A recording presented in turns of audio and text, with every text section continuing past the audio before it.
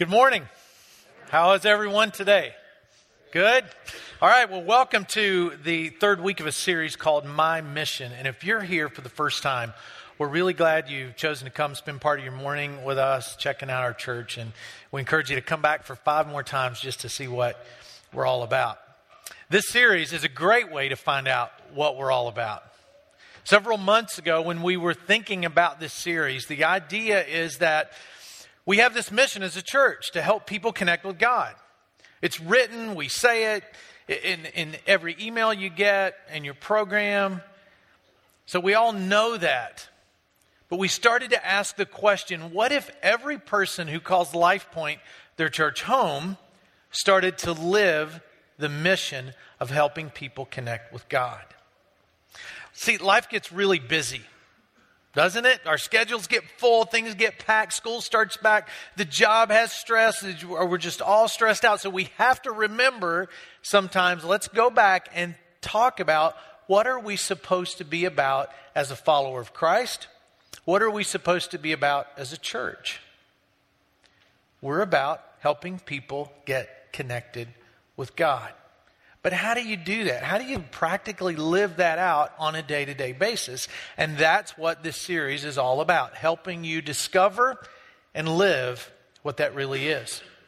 So we've looked into the ministry of Christ to see, well, how did Jesus get people connected with him? Because you can read in the books of Matthew, Mark, Luke, and John, all these interactions that Jesus had with people on earth while he was trying to introduce God to them in a way they had never heard before, in a way that invited everybody into the kingdom. So how did Jesus do that? And we've said, well, Jesus did that through doing 3 things. And if we focus on those 3 things as we interact with people in our daily lives, then we are going to be helping people connect with God. And those 3 things are reach. We need to reach people. Did you know that in our county, in Wake County, only 12% of the population goes to an evangelical church on Sunday morning? That leaves 88% of people doing something else today.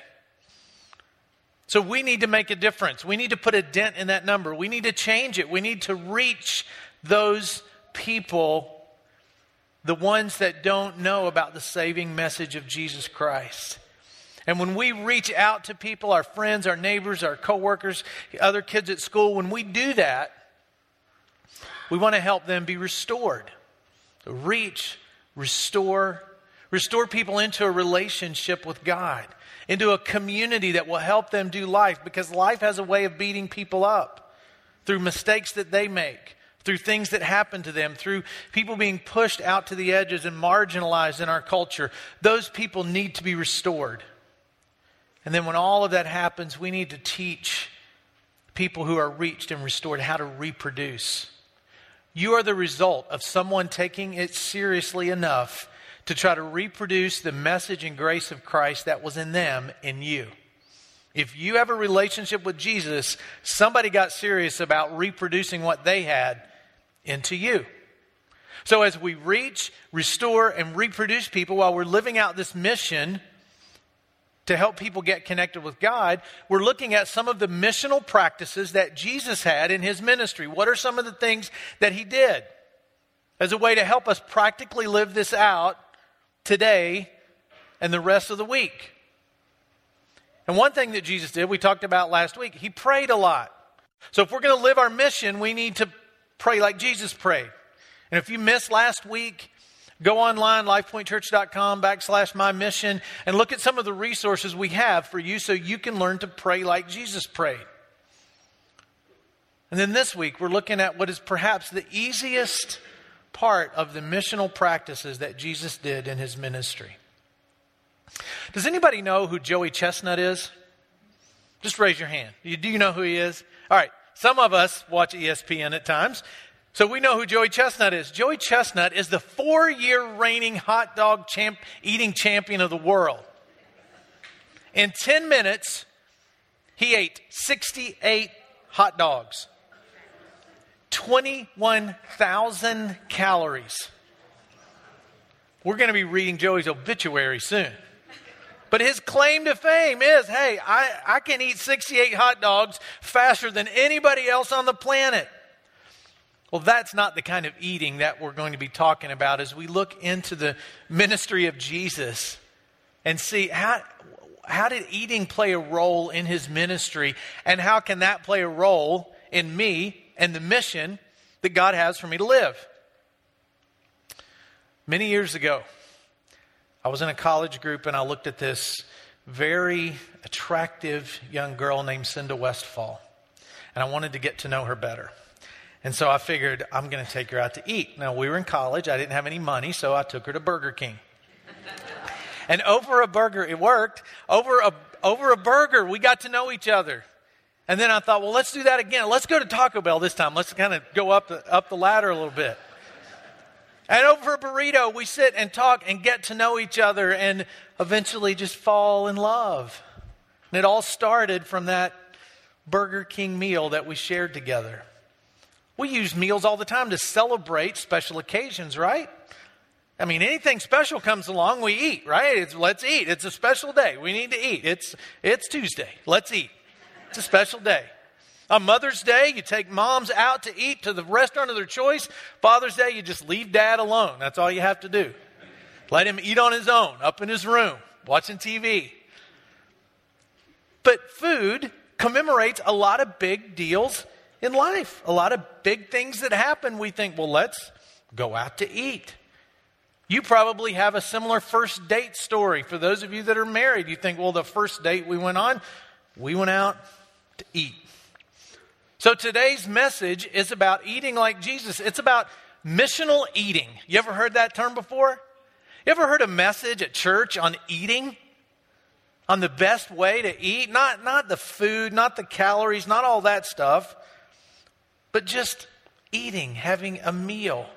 Because it shows up almost immediately in the ministry of Jesus. It sounds simple. But when we look through his ministry, we see him doing very simple things to be on mission. And if we do those things, it's going to help us get on mission. Now, if you heard about the title to this message before today, you probably thought, awesome, we're going to learn how to eat better. We are, but not the physical side. Because eating with people is a way that I can live the Jesus mission. It's not an excuse to overeat. It's just a way that I can live the Jesus mission. If you start reading in your Bible, start in Genesis. You don't read long to where sharing meals with each other becomes a very central part of how people came together, how they sometimes solved differences, how they got to know each other, and how they welcomed people into their homes. In Genesis chapter 18, there is a guy named Abraham, and you can read this story on your own, but he's out in the field and he meets up with some people and it's a really hot day. And the first thing Abraham does when he meets these people who were actually enemies, he yells at his wife, hey, let's have them in for dinner. And so they have these people over for dinner. And it's that story in Genesis 18 that became a teaching point for rabbis when they taught people, their followers, how to treat strangers. That's the teaching that Jesus would have received growing up. He would have received from the rabbi he listened to this instruction about, look at what Abraham did in Genesis 18. That's the way you're supposed to treat strangers. So it's no wonder that when Jesus began to call people to live in a new way, it involved, among many other things, eating with people. There's some Bibles coming down the aisles right now. If you don't have one, just raise your hand if you'd like one. You can follow along in there as I read today, or you can follow on the screen. Take that Bible home with you if you need one, or if you just want to use it and leave it in the back on the way out, that's fine too. Matthew chapter 9, beginning at verse 9, says this. As Jesus went out from there, he saw a man named Matthew sitting at the tax collector's booth. Follow me, he told him. And Matthew got up and followed him. While Jesus was having dinner at Matthew's house, many tax collectors and sinners came and ate with him and his disciples.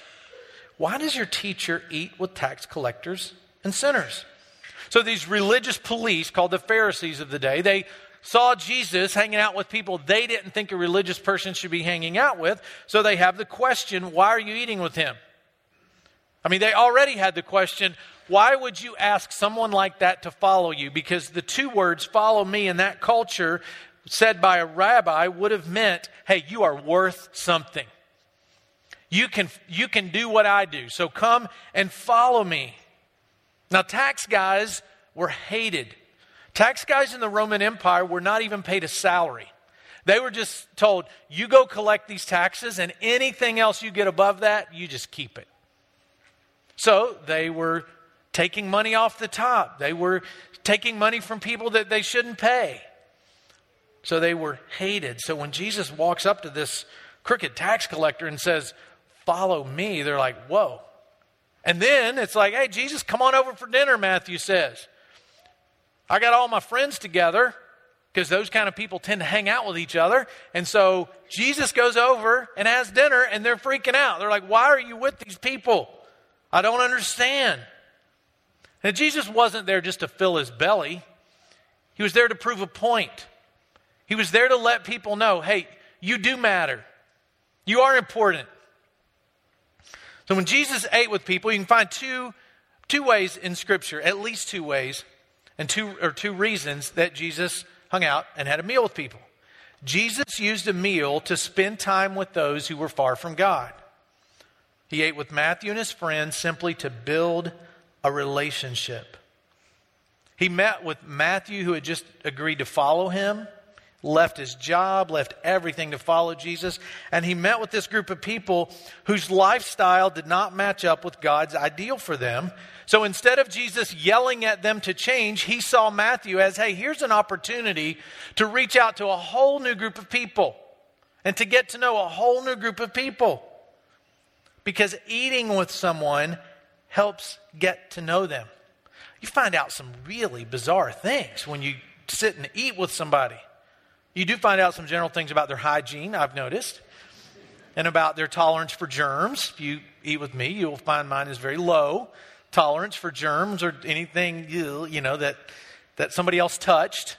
You'll figure that out. But you find out a lot of things relationally about people when you just have a meal with them. Just this week, somebody called me up. Hey, I really need to talk.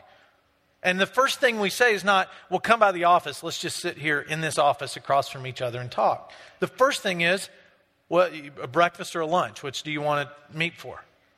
So we meet over meal and we talk about life. Jesus wasn't just building a relationship with Matthew and his friends. He wanted people to know, I accept this guy. He's one of my followers. He's worth something. It was an affirmation that he was valuable. And Jesus used that relationship as an opening to this whole new group of people where he could share his message. When I did college ministry, one of the schools where I was, we had a huge population of Honduran students that came to our ministry. And it kept getting more and more and more. And all these students from Honduras who'd come to the U.S. to go to school, I was getting to know them. And I remember someone at my church saying, where are these kids coming from? Why, we got all these Honduran students. This is awesome. How did this happen? And I was like, well, I took one to lunch. I took one to a free lunch. And I'm sure they went back to their friends. This guy will buy your lunch. You just got to go meet with him. And then the next time somebody else came, and the next time somebody else came, and it just kept growing and growing. And if you give college kids food, they will listen to just about anything. And that's what happened. And it grew and grew. And even on Facebook today, I look at some of those, they were kids then, they're not now. And I look at them and I see their lives and I see their things about faith that they post, and I see them grow in their family and involved in their church. And it all started because of a meal. And that's what Jesus is doing when he meets with people and eats with people who are far from God. In Romans chapter 12, verse 13, it says, always be eager to practice hospitality. That word, hospitality, comes from a Greek word that's pronounced philoxeneo. And it means showing love to strangers. People who practiced in that culture, people who practiced this, they were called a lover of strangers. So people who practiced hospitality and had folks in their homes and got with folks for meals, they would say, hey, look at him. He's one of those lovers of strangers. He's doing what Abraham did all the way back in Genesis 18. He's loving strangers. He's practicing hospitality. There's another group of people that Jesus, he didn't just eat with people who are far from God. He also ate with people who were on mission with him. Jesus used a meal to spend time with those who shared his mission. It was during meals with his followers that Jesus revealed some really profound things about his teaching and his purpose and what was about to happen. In fact, the meal that Joel just talked about in the communion time, it was at a meal that Jesus first said, see this bread that you're eating and this juice that you're drinking? This represents something. So at this meal they were sharing together, Jesus revealed to them his betrayal that's about to come, his trial, his crucifixion, his death, and even his resurrection. And he says, remember this when you come together to share a meal. So it's no wonder that when you read about the first century church in the book of Acts, when they started to invite more people in on the journey to follow Christ, it says this in Acts chapter 2. They devoted themselves to the apostles' teaching and to the fellowship, to the breaking of bread and to prayer. They broke bread in their homes and ate together with glad and sincere hearts, praising God and enjoying the favor of all the people. And the Lord added to their number daily those who were being saved. See, when I eat like Jesus, I have an opportunity to deepen, to build a relationship. You get closer to people as you just hang out and eat with them and share a meal with them. Our process when we invite somebody to join our staff family it's a rigorous process. It's not just like, okay, you can do the job, you can come on and join our staff family. Before we ever talk about what can you produce, we sit down and have a meal. I don't think there's ever been anybody join our pastoral staff that has not sat and had a meal. At my house, another staff person's house, haven't sat together and gotten to know each other. Because I have this criteria that in order for you to come and join our staff, I got to like you first. You know, I want it when I see you in the morning, I don't want to go, oh, geez, why do I have to look at this person? I don't want that. The first criteria is, do I like you? Do you fit? Are we going to be able to get along? If the answer is yes, then it goes to, okay, can you do what needs to be done? And all of that starts around this relational meal that we have together. That's how we get to know each other. Our elders, we get together once a month for a meal. And we talk about our church, and we talk about our lives, and we talk about challenges and things that we're struggling with, or things that we think the church might be struggling with. And we pray together, and all that happens in the context of a meal. Author Alan Hirsch has a book called Right Here, Right Now. And if you want to know about what's it mean to live missionally in life, to live with purpose, just get that book. Because in it, he's talking about eating, and this is what he says. Sharing meals together on a regular basis is one of the most sacred practices we can engage in as believers. Missional hospitality is a tremendous opportunity to extend the kingdom of God. We can literally eat our way into the kingdom of God.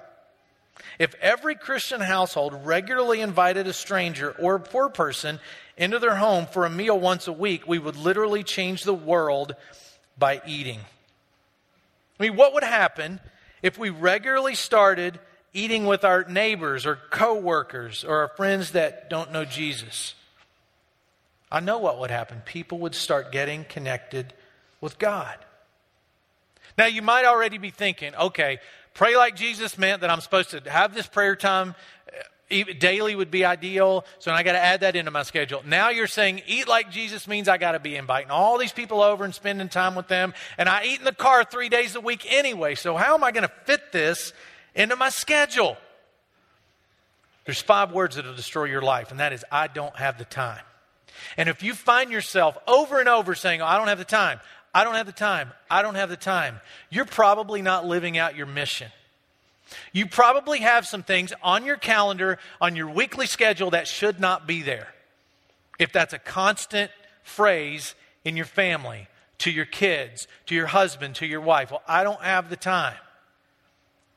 Get the time. Change some things around. Realize that, hey, if I'm ever going to be on mission and have God's best for me, then I got to find the time. I got to stop some things or start some new things. Is it that important that we eat together? Yes. It's that important. If you just take your family unit, mom, dad, and the kids, or just mom and the kids, or just dad and the kids, whatever your family unit looks like, if you just take that family unit, it's essential that you share meals together at the table. In 2006, there's a Time magazine issue devoted to talking about the family. And in that issue, there's a great quote about the value of families sharing meals together. It says this: in fact, it's the experts in adolescent development who wax most empathetic about the value of family meals. For it's in the teenage years that this daily investment pays some of its biggest dividends. Studies show that the more often families eat together, the less likely kids are to smoke, drink, do drugs, get depressed, develop eating disorders, and consider suicide.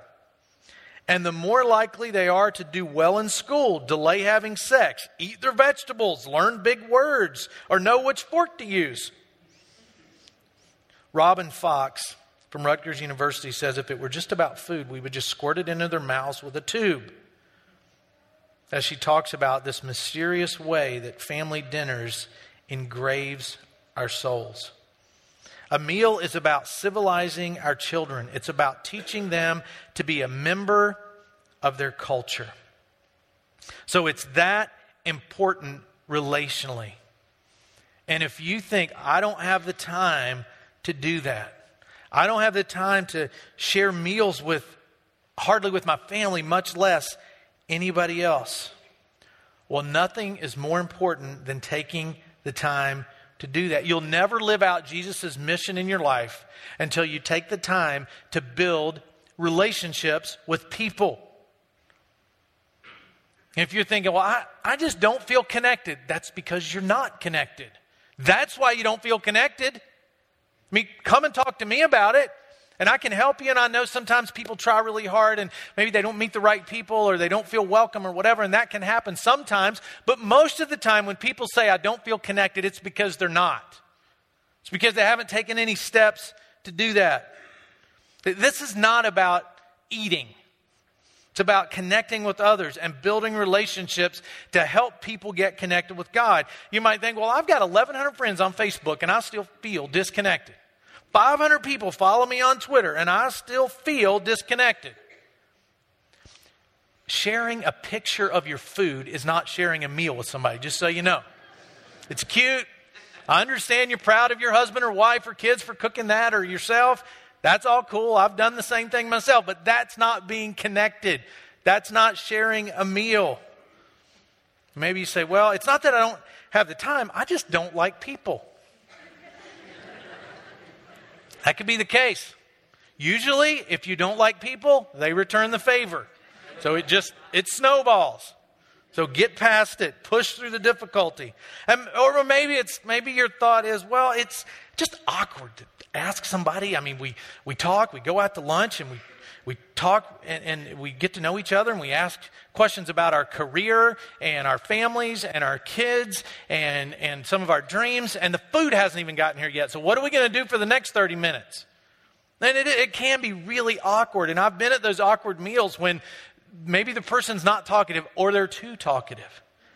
And you just have to push through it and realize there's something bigger going on here than just people stuffing their faces at the same time. And it can be uncomfortable, but just push through it. There's a family at our church who had this plan to go to China and do ministry one way, and it all changed, and they were left with nothing to do but build relationships with people. And I want you to see this video about how they did it over a year's time in China. Take a look. In 2008, I went with our church youth group on a mission trip to Beijing, China. And it was very last minute and didn't really plan on going, had to get everything in a hurry. But I went and had a fantastic time. And when I came back, I remember distinctly telling my wife that we were going to move to China. I told him, I was like, just go back to sleep, please. I had no intention of leaving America. So he did, and then he woke up and he still had the same feeling, unfortunately. And I remember just feeling like that we had to go. That it was something, I couldn't explain it. It didn't really make sense. I just knew that we had to move to China. So we prayed about it and decided to go for 3 weeks and just to see how it was. At the end of the time, we came home and we talked about it, prayed about it, and I still, a year later, had this overwhelming desire to move. And so my wife and my daughter said, okay, and we started planning. So my parents told me that we're going to China. That was a bit of a surprise. So when we first got there, we had all these ministry opportunities kind of planned out in our head. Needless to say, everything absolutely fell apart. The things that we thought we were going to be doing absolutely did not work out. Opportunities that we were sure were going to be there just disappeared, and we didn't really know what to do. We didn't really know anybody in the country. We definitely didn't speak the language. We could get around and maybe order a dish for dinner, but that was kind of it. And we quickly kind of discovered that everybody eats dinner, so what better way to meet people than invite them out to dinner? And so it kind of went from, this is what we have to do to survive because we were very hungry, to more of kind of like an intentional ministry thing. And it was something we didn't expect to do and we really weren't prepared to do, just because we had never really thought about dinner as ministry. But as we started meeting people and inviting them out to dinner, we realized that it's the shortest path to friendship and to be able to speak truth into their lives. Some of the things that we were able to do through just honestly randomly meeting people on the street and inviting them over for dinner. We started a small English corner where we ended up having 15 to 20 people a week come over and practice English. We were able to weave some gospel truth into our little lessons. It was very difficult to start to build relationships, and it took a long time and took a lot of dinners. But at the end of the year, we were able to really sit down and talk to people in ways that we never would have had we just met them weekly for some sort of game or playing a sport with somebody or doing something that was community driven. It was much more personal than that, and we developed friendships that we still have to this day with people. There's a couple that we met through a school, and she just invited us to dinner one day, and so, okay, sure, let's go eat, and brought her boyfriend, and we literally had lunch or dinner of some sort with them twice a week, 3 times a week, for the year that we were there. And to this day, it's one of the things that I know God put us there for that. I know. I never thought that we would make friends, but when I look back, that is all we did was make friends with people. Looking back over the year, I realized that almost everything we did had something to do with food. And it really kind of just cemented in our hearts that food is an integral part of ministry. It's something that crosses cultures and barriers, and it's easy to do. Everybody eats. Since we've been back, we've used that to start ministries with youth and college kids, just by opening our home and having them over for dinner, having them over for lunch, feeding them, get to know them, and it's a very easy way to start in developing relationships with people. The easiest of the missional practices, it's this one, to do what you're already doing. How many people are going to eat lunch today? Tell the truth. You're going to eat lunch. And if you're not going to eat today, you're going to eat in the next 24 hours, I guarantee it. Or you may not be here next week. You'll be in the hospital. So joining what you're already doing and making that missional is one of the easiest steps that you can take. See, if you're a student at school, that kid that sits alone in the cafeteria, you're already going to lunch, so why not say, hey, come on over here and sit with us? or go sit with them. What a difference that would make in someone feeling left out and alone to just say, come sit with us. When you stand up today in a couple minutes and we say, okay, see you next week, there may be some people you need to say, hey, come on, go with us. I'd like to get to know you better. I'd like to reconnect, or we haven't talked in forever, or just, hey, you sat next to me. You win. Let's go have lunch together. The person in the cubicle down from you who sits there every day alone. The neighbor that you haven't gotten to know that well yet, that all you have to say is, hey, let's share a meal together. Because you don't know what they're going. What if that step of saying, let's eat together, leads to their lives changing? Because if you knew that, hey, that person has a need, they're hurting, and I need to talk to them, and a great way to do that is for us to have a meal together. If you knew that, you would do it. You would push through your fears and the uncomfortableness, and you would fix your schedule so you could do it. So know that that makes a difference. And if you haven't tried any of these missional practices yet, try this one.